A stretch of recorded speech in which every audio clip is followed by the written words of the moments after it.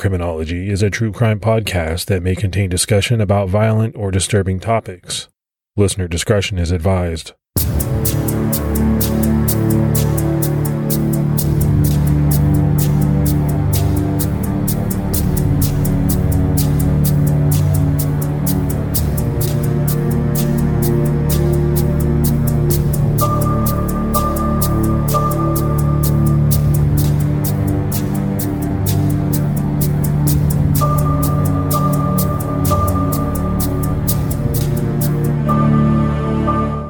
Hello, everyone, and welcome to episode 77 of the Criminology Podcast. I'm Mike Ferguson. This is Mike Morford.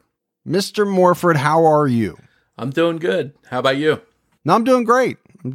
I had to take my daughter to college last week, so that was a little rough. That was an experience that I'd never had before. I'm sure a lot of people listening have gone through that. I knew it was going to be tough. It was much tougher than I even imagined. That's something you have to look forward to years down the road. Did you get choked up? I kept it together while we were in the dorm room. My wife was bawling. We got back to the car in the parking garage, got out on the highway, and I lost it. I almost cried the whole way home. But I was determined to kind of try to keep it together because there's a lot of people, right, in this dorm room. A lot of kids, a lot of parents. I was like, keep it together.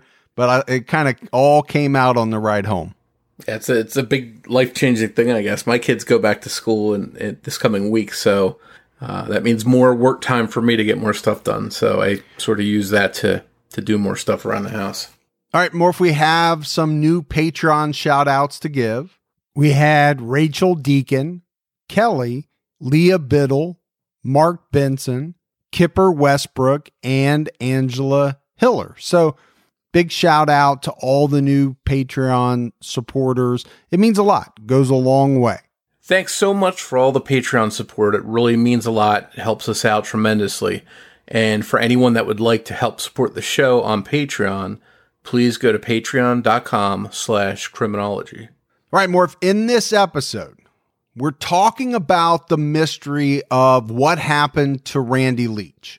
In April 1988, 1 month before his high school graduation, 17-year-old Randy Leach of Linwood, Kansas, attended a pre-graduation party, and then he disappeared into thin air, never to be heard from or seen again. Now, over the past 3 decades, there have been a lot of rumors, but Randy's fate remains unknown. There have been accusations made against certain individuals, and this is really a case in which accounts and statements of witnesses vary to a large degree, and we'll touch on that as we move along through this episode. Even the Leach family has criticized the investigation from day one. And you know, more, if the family really only has one goal, they want to find out what happened to their son. But as the years drag on, their hope has to be diminished somewhat. This case is now over 30 years old, and the question still remains, what happened to Randy Leach? We talked with Randy's parents, Alberta and Harold, and you'll hear from Alberta Leach throughout this episode. Linwood, Kansas is a tiny town located along the banks of the Kansas River in Leavenworth County. It sits between Lawrence, Kansas to the west and Kansas City, Missouri to the east. The population here is less than 400, so this is one of those towns that we talk about every once in a while where everyone knows each other. In May of this year, an F4 tornado with maximum winds of 170 miles per hour ripped through Tornado Alley and leveled Linwood. The tornado's destructive path was about 31 miles long, with a width of a mile. Residents spent the entire summer rebuilding and recovering from the massive storm.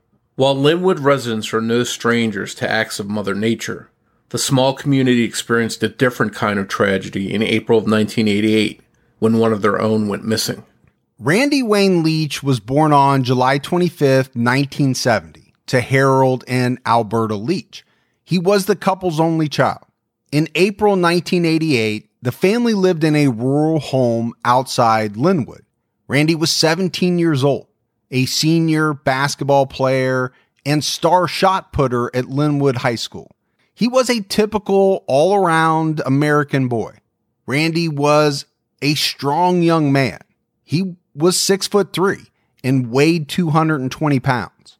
He loved fishing. He loved the outdoors, as well as helping his dad around the farm and driving the tractor. Randy was a kid that never failed to help do whatever work needed to be done. Those who knew Randy best have described him as an excellent student and hard worker. But of course, Randy's parents knew him better than anyone. He was like an exceptional kid.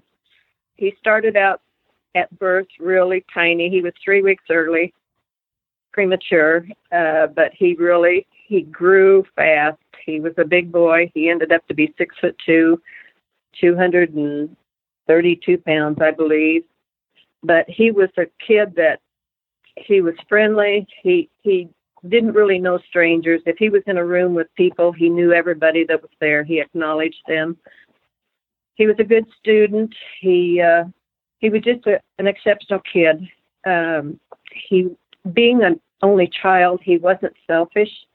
He had a lot of cousins and friends, young kids that would come around, and they'd go fishing in the pond or just messing around with the animals. He had rabbits, and he had a pig and a horse and calves, and they were always outdoors just playing ball or whatever.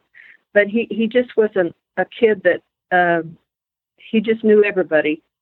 And like I said, he wasn't selfish. He wasn't like an only child that just had to have somebody around him all the time. He had cousins that they enjoyed their times together. And Randy did real well in school. Half the time he didn't have to study. He come up with good grades. At one point, he got a couple B's on his grade card with A's. And his dad told him, "Randy, if you can get all A's, I'll give you a $50 bill." And that next semester, he got all A's, so he got his $50 bill. When Randy was 14 years old, he would break apart engines from lawnmowers just to see how they work and how they fit back together. He and his father, Harold, talked a lot about opening their own lawn care shop behind their house where they could repair mowers and also build a greenhouse. He talked about going to a community college in time, but that summer he wanted to kind of work around and mow grass. He helped his dad in the lawnmower shop, so he was well into lawnmowers. And him and his dad went to Lawrence, and we bought him a new John Deere lawnmower. So, Morph, I think you can really tell from, those snippets of Alberta, Randy seemed like a really good kid. It also seems like he was very close with his parents. On Friday, April 15th, 1988, Randy had plans to attend a pre-graduation party for his fellow classmate, Kim Irwin. This party was to take place at Kim's family home, a rural spot about 7 miles east of Linwood. That day, Randy mowed the yard with a new riding lawnmower Harold had recently purchased. The day that he disappeared, they brought the new lawnmower home, and he went down and mowed a lady's yard, and then he brought it home and he mowed our yard, and he cleaned it all up and wiped it all off. He wanted to keep it nice.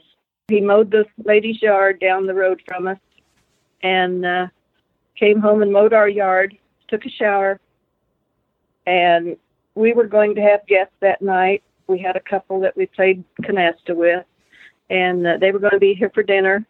So I was getting dinner, and Randy was getting ready to go. And he kissed me goodbye and left. That's the last time we saw him.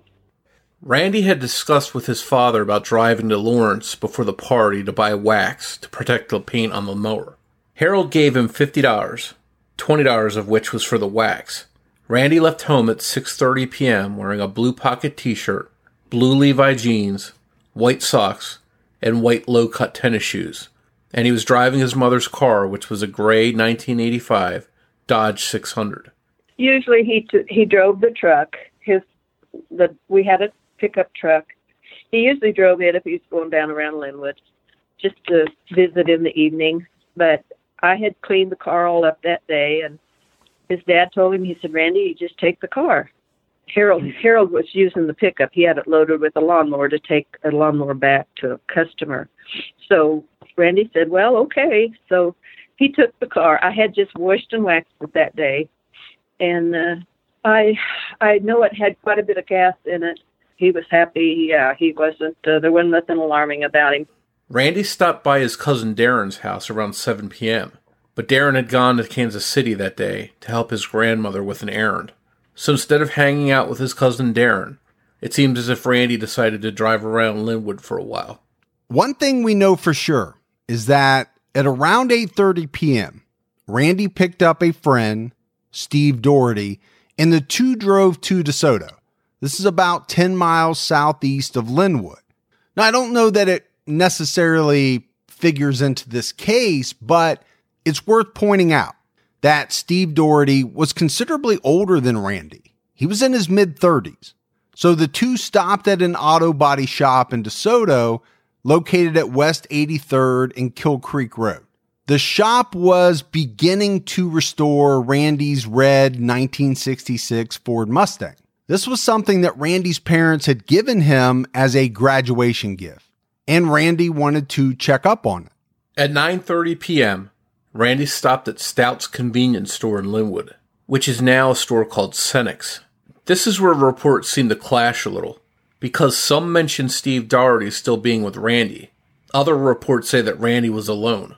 What is known is that Randy entered the store and bought 2 bottles of soda, better known as pop, in the area where Randy lived. He also bought 2 candy bars and $3 worth of gas. Gas back then was under $1. So Randy could easily get a few gallons with that $3. Randy arrived at the Irwin's bonfire party sometime between 9:30 and 10 p.m. The party was held by Kim Irwin's mother, Annie. They lived in a white ranch house just up the road from Lenape Cemetery. The Irwin family had recently relocated from Kansas City, Kansas. Now, accounts differ on the amount of guests at the party, but the estimates range somewhere between 45 to 150 people. So I think either way, it's a pretty large party. But what I really take note of is the differing estimates on how many people were there. It's not like some people said 100 and some people said 125. 45 to 150 is a pretty big range.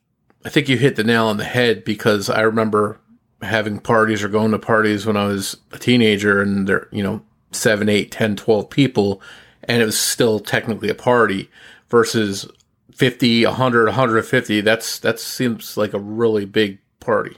Well, I don't know. That seems like what the parties I went to were. I don't think playing Dungeons and Dragons in your friend's basement is called a party, but I've never played Dungeons and Dragons in my life. I'm just messing with you. Speaking about this party, the punch served there was spiked with 150 proof grain alcohol, and partygoers could buy a cup for $3 and get all the free refills they wanted. Now, let's talk about that for a minute more. I did a little bit of drinking in my younger days. I'm sure you probably did as well. 150 proof alcohol. That's no joke. I don't really know why you would even need a bunch of free refills. You're going to be intoxicated pretty quickly.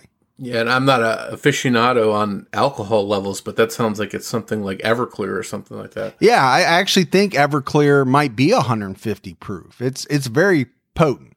Annie Irwin purchased the alcohol for the party, and most of the people in attendance were under 21.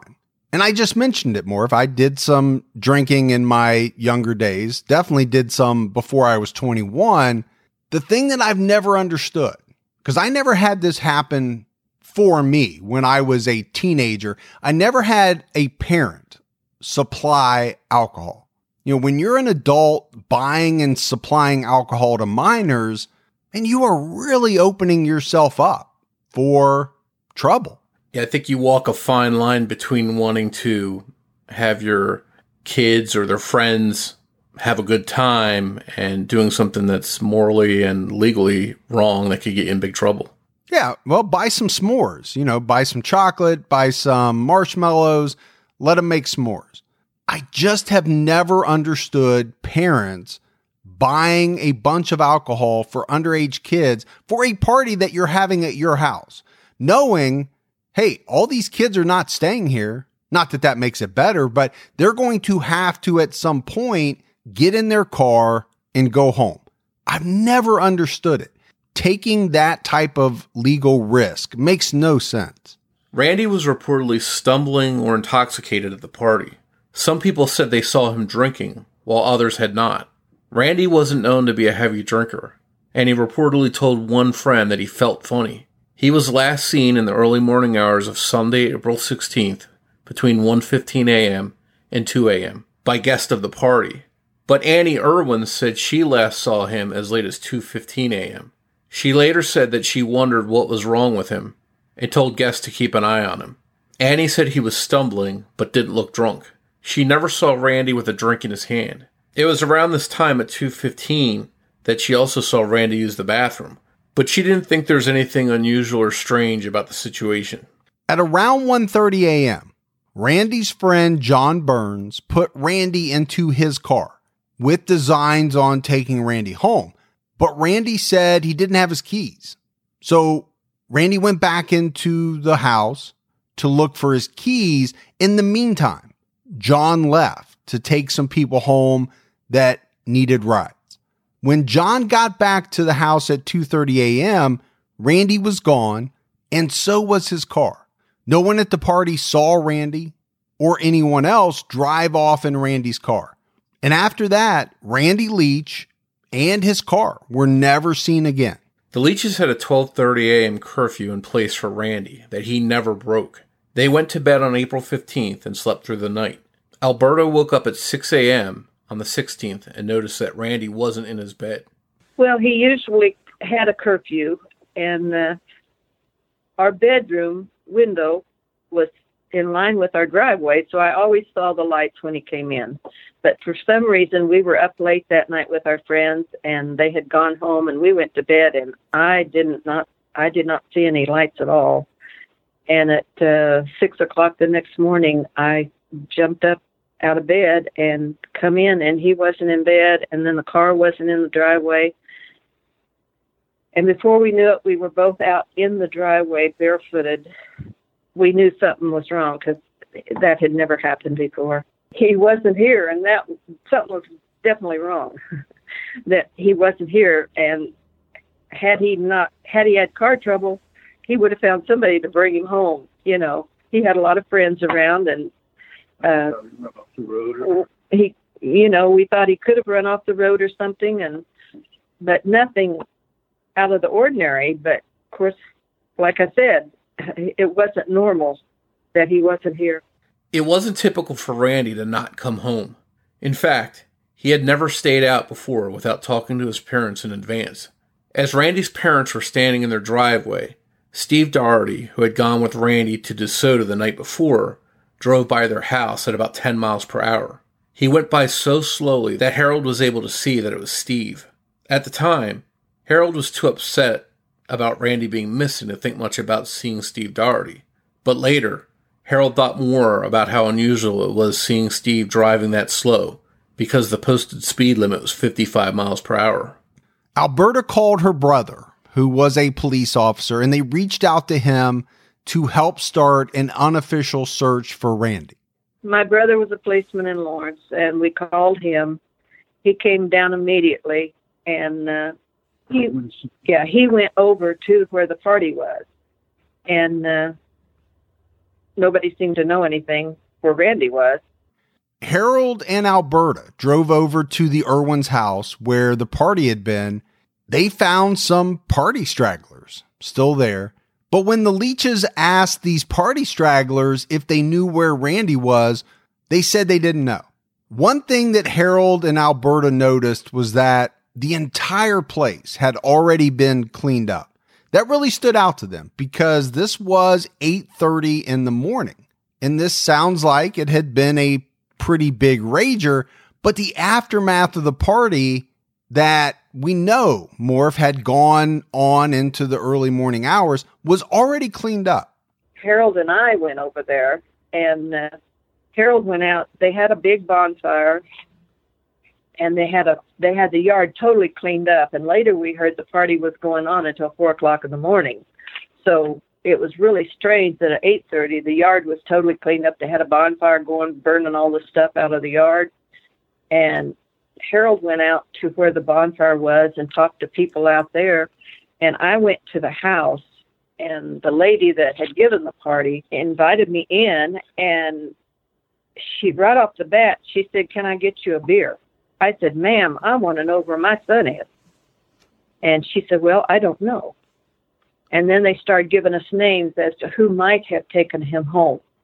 So we got in our car and took off and started going to the kids that had been at the party, and nobody seemed to know where Randy was. Nobody seemed to know. They didn't know when he got there. They didn't see him leave.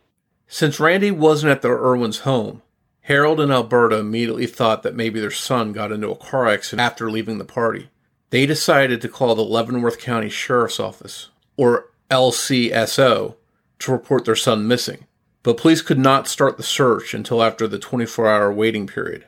Once that 24 hours passed, the official search and investigation into Randy Leach's disappearance began. And from the very beginning, the Leaches were worried that the police weren't doing a good job trying to find Randy. Right off the bat, they thought he'd run away. And we knew he didn't. The place where the party was, it took them 5 weeks to get over and investigate, cover the area, which Harold was onto them constantly. On April 18th, the LCSO sought information on Randy. They detailed his stats as being 6'3", 220 pounds. He was a 17-year-old white male with blue eyes, brown hair, and a mole on his left ear. They gave a description of what Randy had been wearing and the car that he was driving, along with the car's license plate number, LVJ 8721. The next day on the 19th, there was an unconfirmed sighting of Randy at Bonner Springs High School. This was followed by another unconfirmed sighting on the 25th of a gray car driving erratically down Iowa Street in Lawrence, Kansas. But none of these leads panned out, and Randy's parents waited helplessly for any news about their son.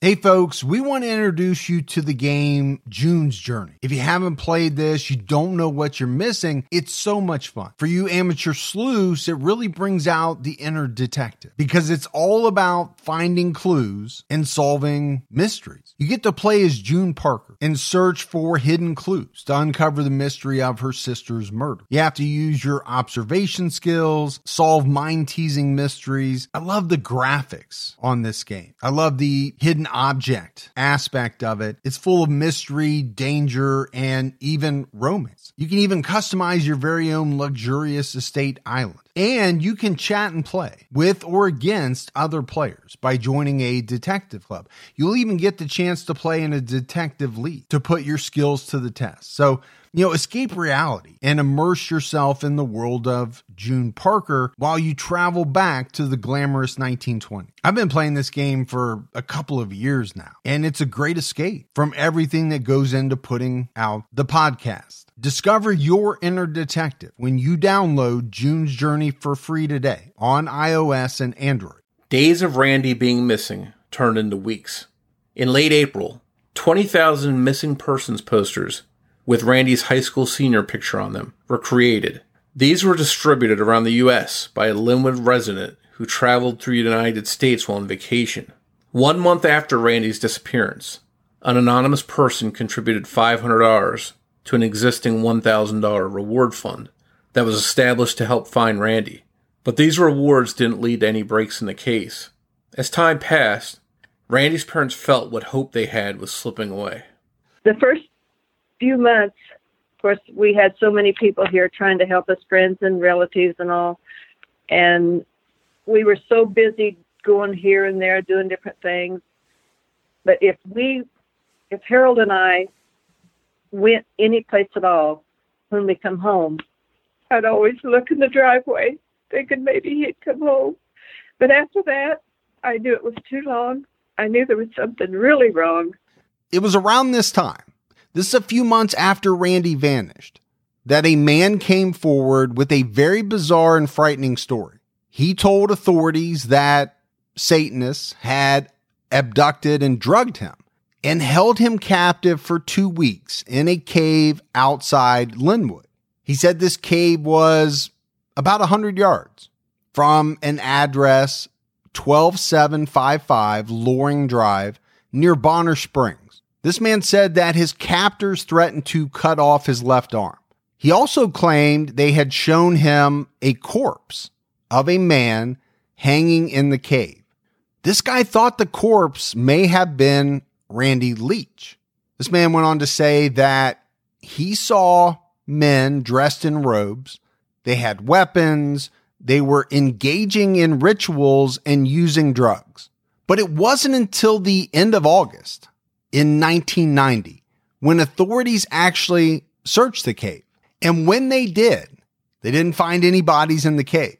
Police concluded that the man that told this story used drugs and he hallucinated this whole thing.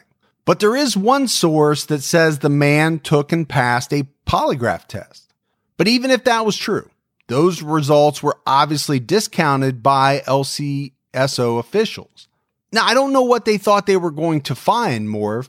This is 2 years after Randy disappeared, after this guy, came in and told him this story. 2 years later, they searched the cave and didn't find anything. Well, it's 2 years later. Yeah, it's plenty of time to hide evidence or get rid of incriminating stuff.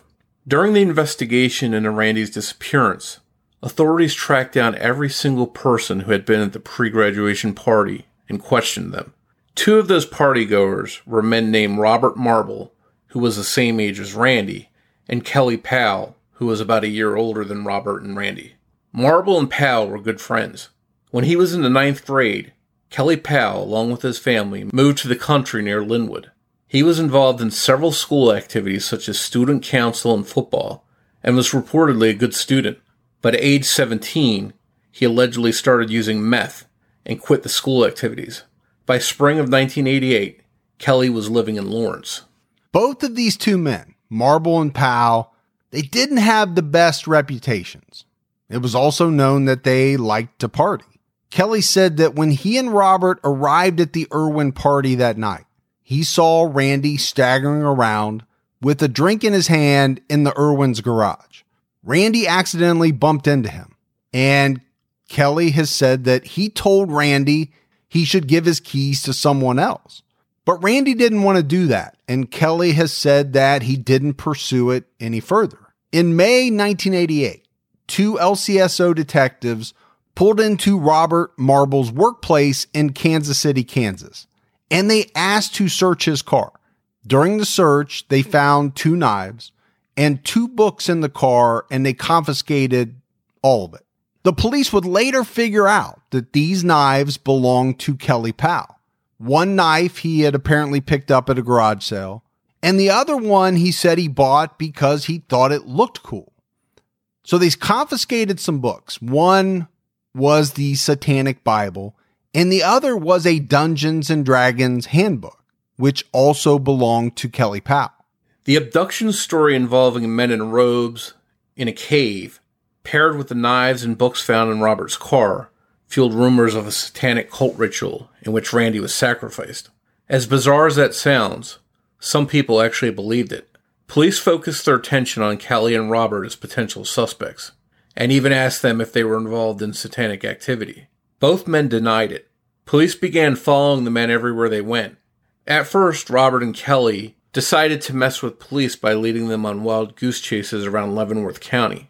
Powell was heavily using meth at that time, and quickly realized the police were ignoring his drug use. The men began feeling untouchable, as if they could do whatever they wanted and get away with it. They also realized that wherever they went, people were afraid of them. All of this contributed to their brazenness with police, but after a few months, they realized how serious police were about it. And that just makes no sense, Morv, right? You are heavily into meth.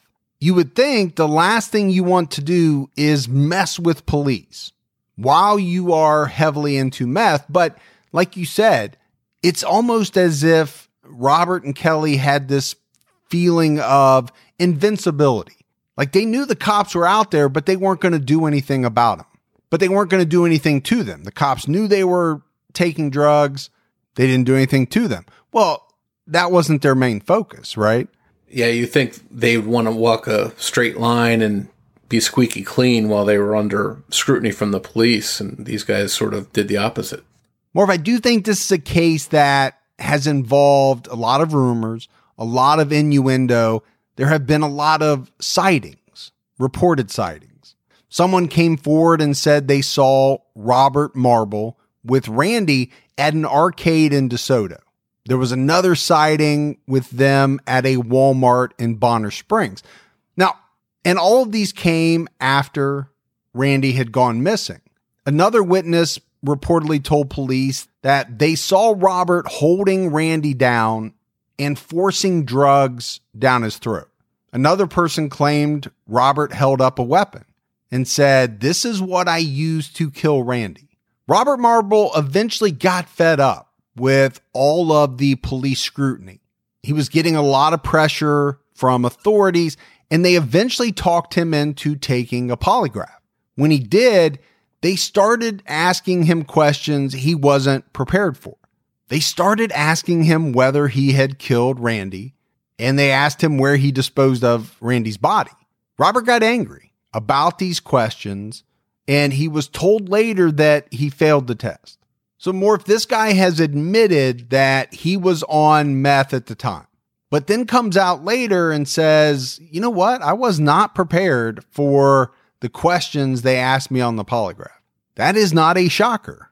I don't think a lot of people who are heavily into meth are ready for that type of interrogation.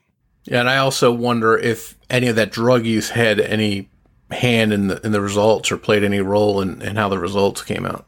I don't know if there are any conclusive studies, but you would think being under the influence of something like that day in, day out, it would have to affect the results of a polygraph. You would think. Police followed all the leads they received and eventually ruled out the occult theory. They also had no evidence tying Robert Marble and Kelly Powell to Randy's disappearance. Both men acknowledged that they knew Randy, but they were not good friends with him. Kelly and Robert's lives were forever changed by these events, and it took years for the men to be vindicated. In 2008, Kelly told journalist Frank Tankard that he saw Kim Irwin's little sister hanging around older kids at the party. Someone grabbed her and jokingly said something along the lines of, "Let the sacrifice commence." Randy overheard this and yelled back, "I'm not going to be sacrificed." Kelly also said that he and Robert and another friend, Scott Smith, left the Irwin party at around 1 or 1:30 a.m., and he did not know if Randy was still there. Robert Marble left Linwood in 1989 and moved to Lawrence. A few months later, he joined the Army. Kelly Powell decided to stay put in Lawrence.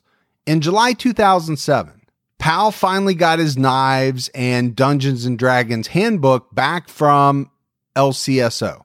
These items were accompanied by a letter signed by then Sheriff David Zellner that said the items were no longer of evidentiary value. It was after this point that Marble and Powell were officially not considered persons of interest in Randy's disappearance. At some point after Randy Leach disappeared, the Kansas Bureau of Investigation, or KBI, joined LCSO in the investigation. As I've mentioned, there were a tremendous amount of rumors being spread about Randy's disappearance. One of these rumors was that Randy ran away after breaking up with his girlfriend. Another was that he was killed because he saw something he shouldn't have seen. There was a rumor floating around that he died of dehydration after being tied to a tree. None of these proved to be true. So you know the police are going to check into all of these things, right? They all proved not to be true, but these rumors had to be hell on Randy's parents. You know, you would think every time you get wind of something, a new rumor, it would tear you up. I think you can only imagine that it was probably like a roller coaster ride for his parents to hear possible news or hear of sightings only to have police dash those hopes by ruling those sightings out.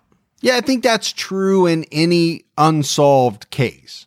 As long as there is this mystery of what happened to your loved one, coupled with the fact that there's sightings, there's rumors, there's innuendo, that's going to be a roller coaster of emotions.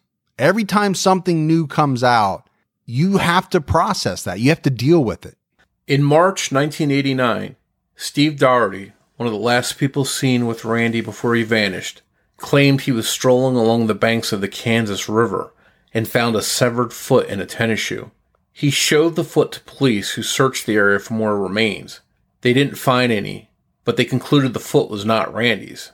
There's no word if the foot that was found was ever linked to any person or case. And another strange twist to this case. The Irwin residence where the big party was held burned to the ground, not all that long after Randy's disappearance. Harold asked the fire marshal about the house where the party was. It had also burned in 89, I believe. It wasn't too long after the party. It had burned. And Harold asked him about that, and he said, well, that had been set on fire. He said there was gasoline poured down the hallways into the furnace room. It was around this same time that the Leaches had a couple of odd things happen on their property. They couldn't help but wonder whether these strange occurrences were somehow related to Randy's disappearance. We replaced the car, I don't know, a year later with another car. We bought another car, family car, and we had only had it, just a month or so, and it only had like 20,000 miles on it, and it was sitting out in our driveway. We had driven over to Eudora, which is 4 miles, to my brother's house that night, and it was in March, and it was cool, and we had visited with them, and we got home about 10 o'clock and pulled in the drive, and which the car was right next to the house. And we came in the house, and Harold turned on the TV to listen to the 10 o'clock news. And I was coming back to the kitchen because I asked him if he wanted a piece of chocolate cake I had just baked that day. And as I come through the dining room, our phone was on the wall, and it was ringing, and a neighbor man said, hey, what's burning up there at your house? And I said, well, I don't know. And just then we heard a big boom. And I ran out here, and there was fire coming out from both front wheels of our car that we had just driven home. And, of course, I called the fire department immediately, and Harold went out and took fire hoses or water hoses and tried to keep the water away from the house. He put the water on the house to keep it from burning. And the fire department got here, and they put the fire out, which it just smoked it all up really bad on the inside. We told Leavenworth County that there was something wrong, that was not an accident.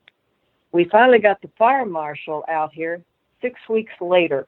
He got out finally and checked it, and he said there was the gas line had broken, which 20,000 miles, it was cool at night, it wasn't hot, but he said that's what happened to it. Well, my theory was gasoline was poured on both front tires because they both were rolling up with flames. And we had a dog, a German Shepherd. She disappeared, or he did, immediately thereafter. So there was things happening. Now, while these incidents were troubling, they couldn't be tied conclusively to Randy's case. But it definitely shows you where Harold's and Alberta's minds went to. Investigators kept digging for clues in Randy's disappearance, and in the summer of 1992, this was 4 years after Randy went missing, investigators saw a picture of a young man in a National Geographic magazine. And in their minds, this man bore a striking resemblance to Randy Leach. But his parents didn't agree. The authorities figured out that this picture was taken somewhere in California. To them, they thought this guy looked very similar to Randy Leach, and they tried to track down the man in the photo. But that part of the investigation led nowhere. Over the last weekend in July 1993, Authorities arrested 3 men in connection with Randy's disappearance. The first of these 3 men was Steve Daugherty, the older friend of Randy's who was with him on April 15th before the party. The other 2 men were Kenneth Huffman and Scott Smith, who left the party with Robert Marble and Kelly Powell. They were arrested because investigators thought that they may have relevant information on the disappearance. Prior to these arrests, a man pretending to be a research journalist offered his assistance to Harold and Alberta Leach. Apparently, he had been interviewing people about the case, including some of the people at the party. He also made a claim that he was investigating for the show Unsolved Mysteries. But the show later said they weren't doing a segment on Randy. So this guy went by 2 different names. He went by Terry Martin and Harry Lee Harper. So it never really comes out who this mystery man is, but what does come out is that he worked with LCSO detective Don Weston, and they supplied information to each other. As a result of the information flow, Don Weston got arrest warrants for the 3 men for the alleged kidnapping and murder of Randy Leach. But the men were released on August 2nd. When police had no evidence tying the men to Randy's disappearance, it was later determined that this detective was new and a little bit overzealous. I mean, the sheriff actually came out and said that. Not long after the release of these men, the detective and this mystery man, whatever his real name is, apparently left the state for a few days. They were fearful for their safety. I guess more if they thought that since they kind of masterminded these arrests, there might be some repercussions by these individuals. If Steve Daugherty did have information about Randy's case, he took it to the grave because he passed away in 1996 at the age of 44. But Steve, driving very slowly by the Leach home early on the morning Randy vanished, has always stood out to Randy's father. Perhaps he was cruising by their home that morning, trying to see if Randy had made it home. In September 1993, just a couple of months after these 3 men were arrested and released, real representatives from the show Unsolved Mysteries, despite saying earlier that they weren't planning on doing a segment on Randy, must have changed their minds. That month, the show announced they would be covering Randy's case, and were filming in Leavenworth County from September 17th to September 20th. But after a breakdown in cooperation with investigators in Randy's case, the show canceled Randy's segment. In 2001, 13 years after Randy went missing, Harold and Alberta Leach had their son legally declared dead. And as a parent, that has to be a gut-wrenching decision.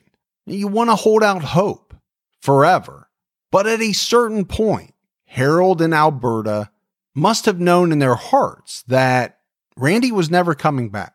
Isn't it amazing that we live in a world where you can get anything you need when you need it right to your door? With DoorDash, you can get pretty much anything. And whether you're sick and you don't feel like getting out of the house, DoorDash has you covered. Maybe you're at a party and you run out of alcohol or ice or something like that, but you want to keep that party going. You need a little assist. DoorDash has you covered. Sometimes my wife and I, we just don't feel like making dinner. We're tired. We want to watch a show. That's when we hit DoorDash. DoorDash makes it easy to get the food that you want without all of the hassle. And I'm always amazed when I go on DoorDash by the selection. You know, whether you're in the mood for fast food or something a little fancy, maybe a nice steak. I know around me, they have just about everything. The hardest part for my wife and I is deciding on what we both want. That's the only trouble we ever have. DoorDash, your door to more. Download the DoorDash app now to get almost anything delivered. Must be 21 and over to order alcohol. Drink responsibly. Alcohol available only in select markets.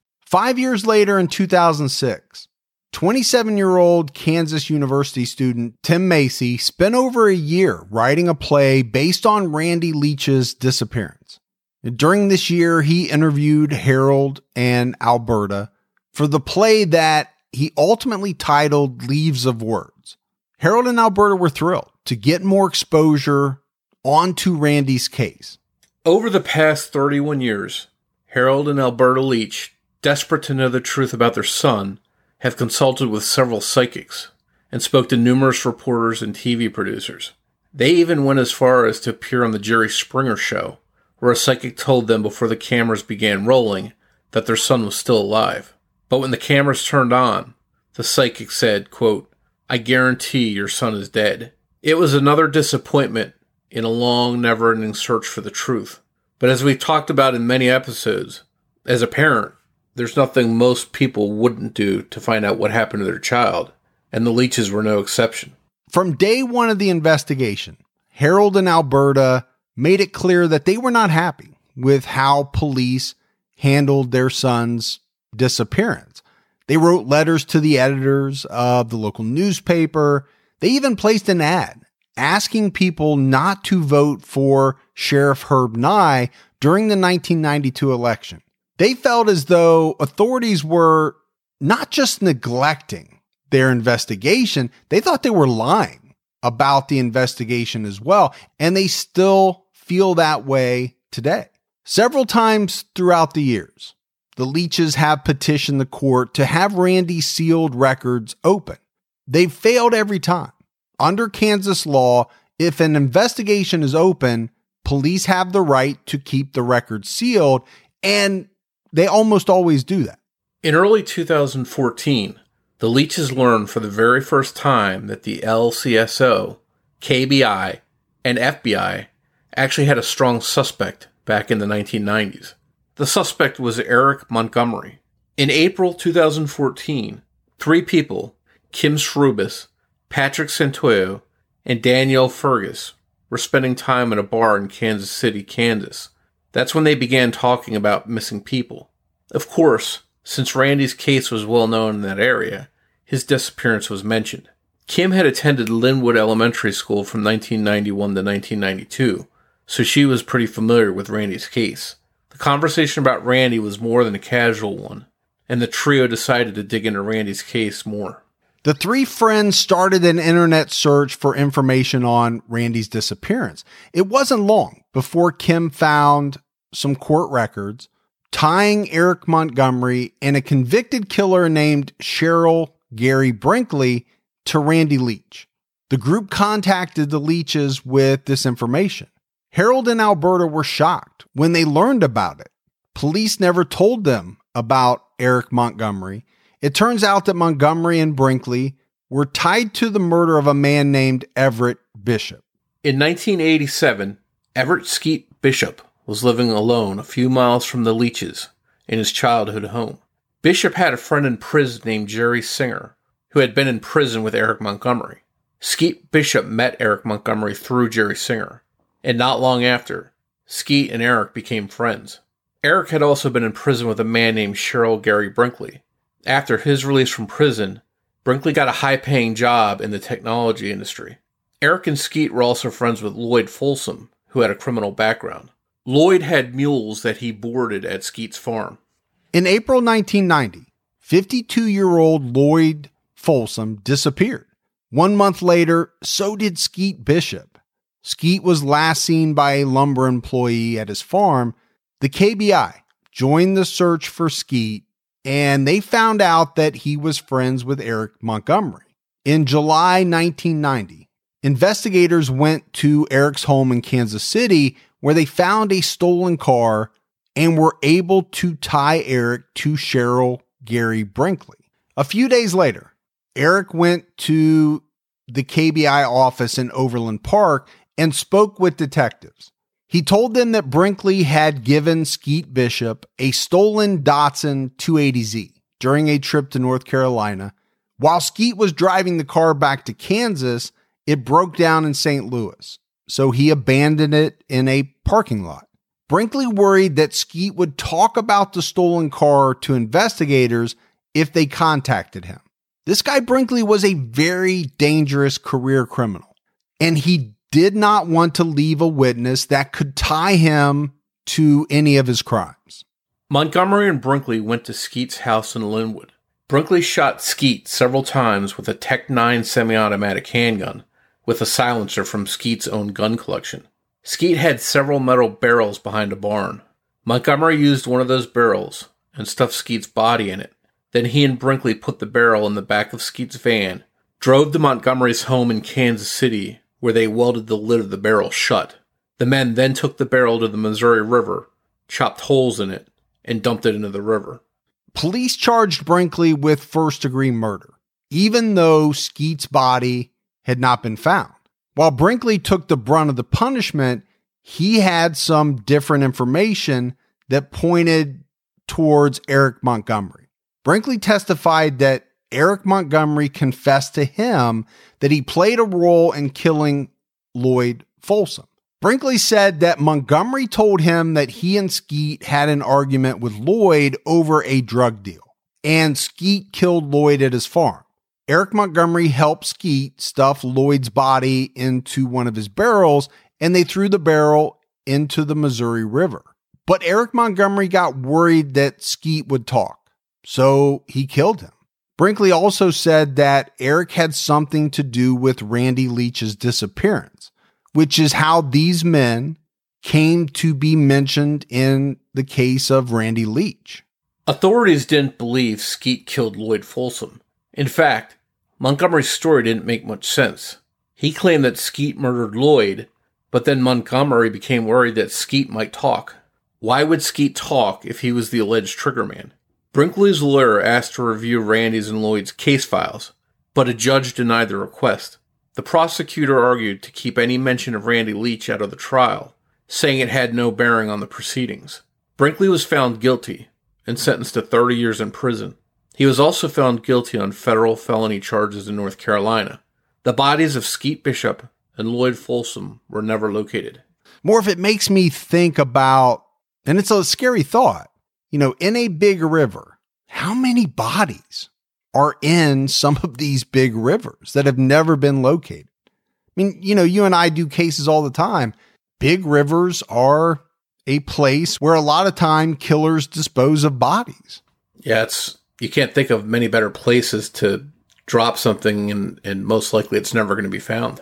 But it's something to think about the next time you go catfishing and you're going to fry up that catfish. Well, just be careful, because there's most likely a number of dead bodies in any given river of size. 19 years later, in 2009, police arrested Eric Montgomery for aiding in the murder of Lloyd Folsom. By this time, Eric was in his 70s and he was dying of lung cancer. He was found guilty and sentenced to 20 months in prison, where he died in 2010. Police have never really said why they went after Eric so many years later. But again, here is another person who may have had some information about the disappearance of Randy Leach that died without revealing anything. Former KBI investigator Timothy Dennis had been lead investigator on Randy's case from 1998 until his retirement in 2010. He has a theory about Randy's case that doesn't involve satanic elements nor any career criminals. He believes that Randy was highly intoxicated that night and drove his mother's Dodge into a lake after leaving the pre-graduation party early on April 16th. In 2018, Dennis said Randy had two possible routes that he could have taken from the Irwin home to his family's home. He could have either headed north to Kansas 32 or south to take Golden Road. He said Golden Road was the back way to Randy's home and was less likely to be patrolled by police. He felt this was probably the route Randy would have chosen. Back in 1988, there was a single lane bridge on Golden Road that crossed Stranger Creek. According to Dennis, there were no guardrails on the approach to the bridge. Now, the bridge is no longer there, but Dennis believes that back in 1988, Randy drove off the bridge and into Stranger Creek. Now, I think a lot of his colleagues have had a problem with this theory. And a lot of it centers around the fact that they just didn't think that Stranger Creek was deep enough to hide a vehicle. But Dennis tried to back his theory up by showing his colleagues a scene from the movie Kansas, in which a vehicle is knocked off Golden Road into Stranger Creek and it sinks. Apparently, this movie was filmed over the summer of 1987, before Randy's disappearance. And I get it, Morph. This is a former KBI investigator, probably has a lot of experience. I do think it's somewhat strange, though, to try to back up your theory based on a movie. Even though, it was filmed at that location where he believed it happened, we know there's a lot of magic sometimes that goes into movie making. Dennis and a group of investigators hired a team from Lee's Summit Underwater Rescue and Recovery and searched Stranger Creek using sonar equipment. The sonar equipment actually detected a vehicle, but it wasn't Randy's. It was a Grand Prix, not a Dodge 600. But it was proof that the water there could hide a vehicle. The team kept searching and later found a different vehicle downstream from the bridge. The force of the current had pushed the vehicle past the bridge pilings. But this wasn't good news.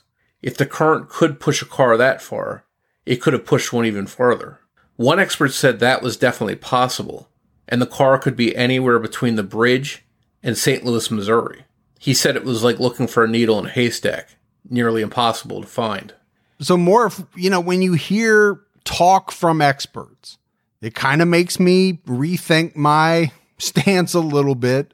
Now, I still don't know that basing your theory off a movie, but the research seems to have proved it out.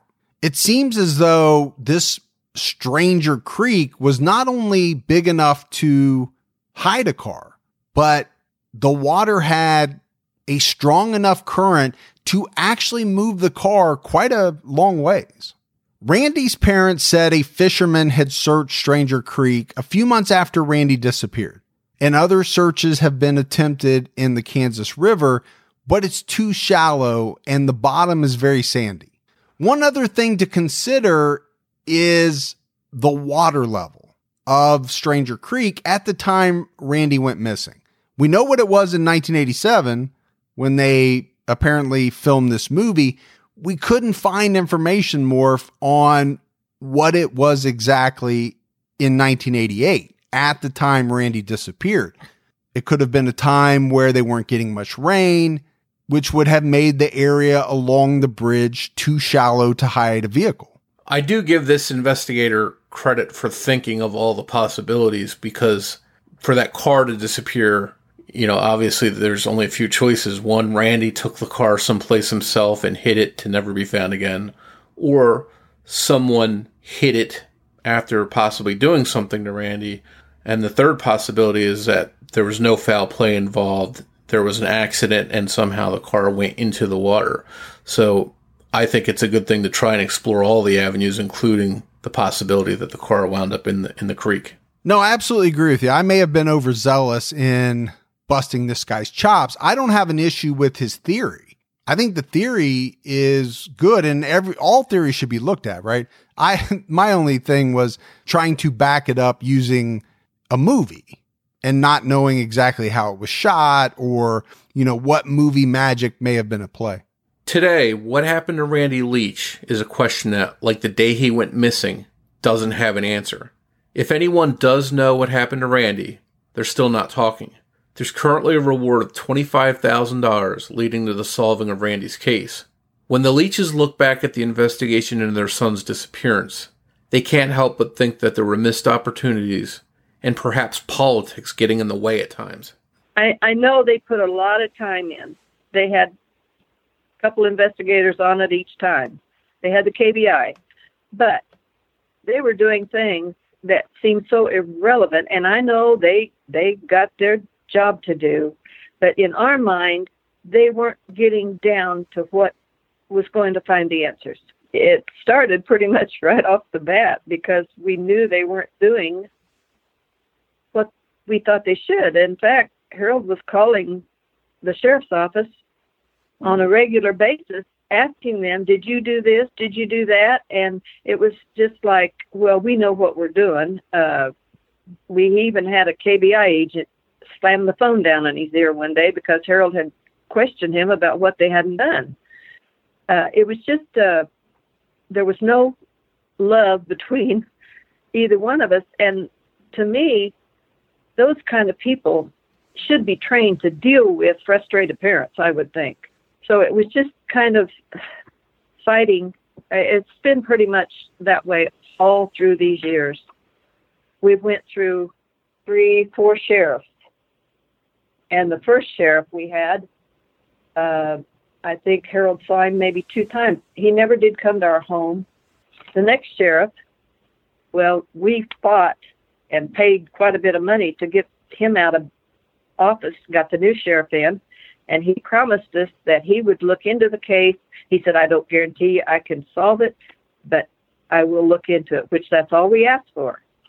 It wasn't but about 2 months, and we found out he wasn't going to do anything. Somebody had contacted Unsolved Mysteries, and they were going to come back here and talk to us, which they did. And they talked for 4 or 5 hours. We had a few of the kids that was at the party here, and they talked to them. And Unsolved Mysteries went to Leavenworth because they had to have the goodness of Leavenworth County behind them to be able to do a show. And they went up there, and Leavenworth County told them they had a subject they had to check before they could do anything. Come to find out, they had seen a picture in National Geographic, and it had a picture of a boy sitting on a bench, and they said it looked like Randy. It no more looked like Randy than the Man in the Moon. But they had to send a detective out there to check that out before they could talk to Unsolved Mysteries. And from there, Unsolved Mysteries left. Harold tried to call him several times, and he never could get him back. So we lost out there. So Leavenworth County wasn't trying to help us at all in any way, shape, or form. And we knew that right off the bat. We have asked different questions. We just feel like they never did check anything out because we have so many questions and nothing was ever answered or checked out. We've got 97 questions that we ask. They won't tell us anything. We filed a lawsuit against them to try to get the records. We had a Cora lawyer, and we went through the whole process of the trial hearing and everything. And after 9 weeks, the judge sent us a 46-page letter and said, denied. Harold and Alberta Leach still have all of those 97 unanswered questions. They still live in the same house in Linwood. They're now in their 70s, but they have never given up on trying to find their son. Harold Leach suffered a stroke, which is why you didn't hear from him directly in this episode. And although they know that their son is very likely dead, they still want answers. If you have any information on Randy Leach's disappearance, please call the KBI at 785-840-6270. You can also visit the Facebook page In Search of Randy Leach or the website InSearchOfRandyLeach.com. So Morphin, kind of wrapping up this case, I think there are a number of possibilities of what happened to Randy Leach. You explored them, right? There could have been foul play. That's always an option in these types of cases. This could have been an accident, as the former KBI investigator, Dennis, theorized.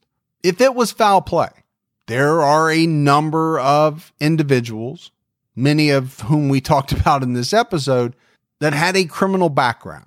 The one thing we didn't talk about, Morph, because it's not out there, what would be the motive for any of the individuals that police looked at to murder Randy Leach, dispose of his body so that it was never found, and get rid of the car? I think that's the tough question that, and I'm sure police have asked it, but as far as I know, it's never been answered. And if this was foul play, that's probably why this case has not been solved, right? If police could figure out the motive, that would probably lead them back to the person that did it.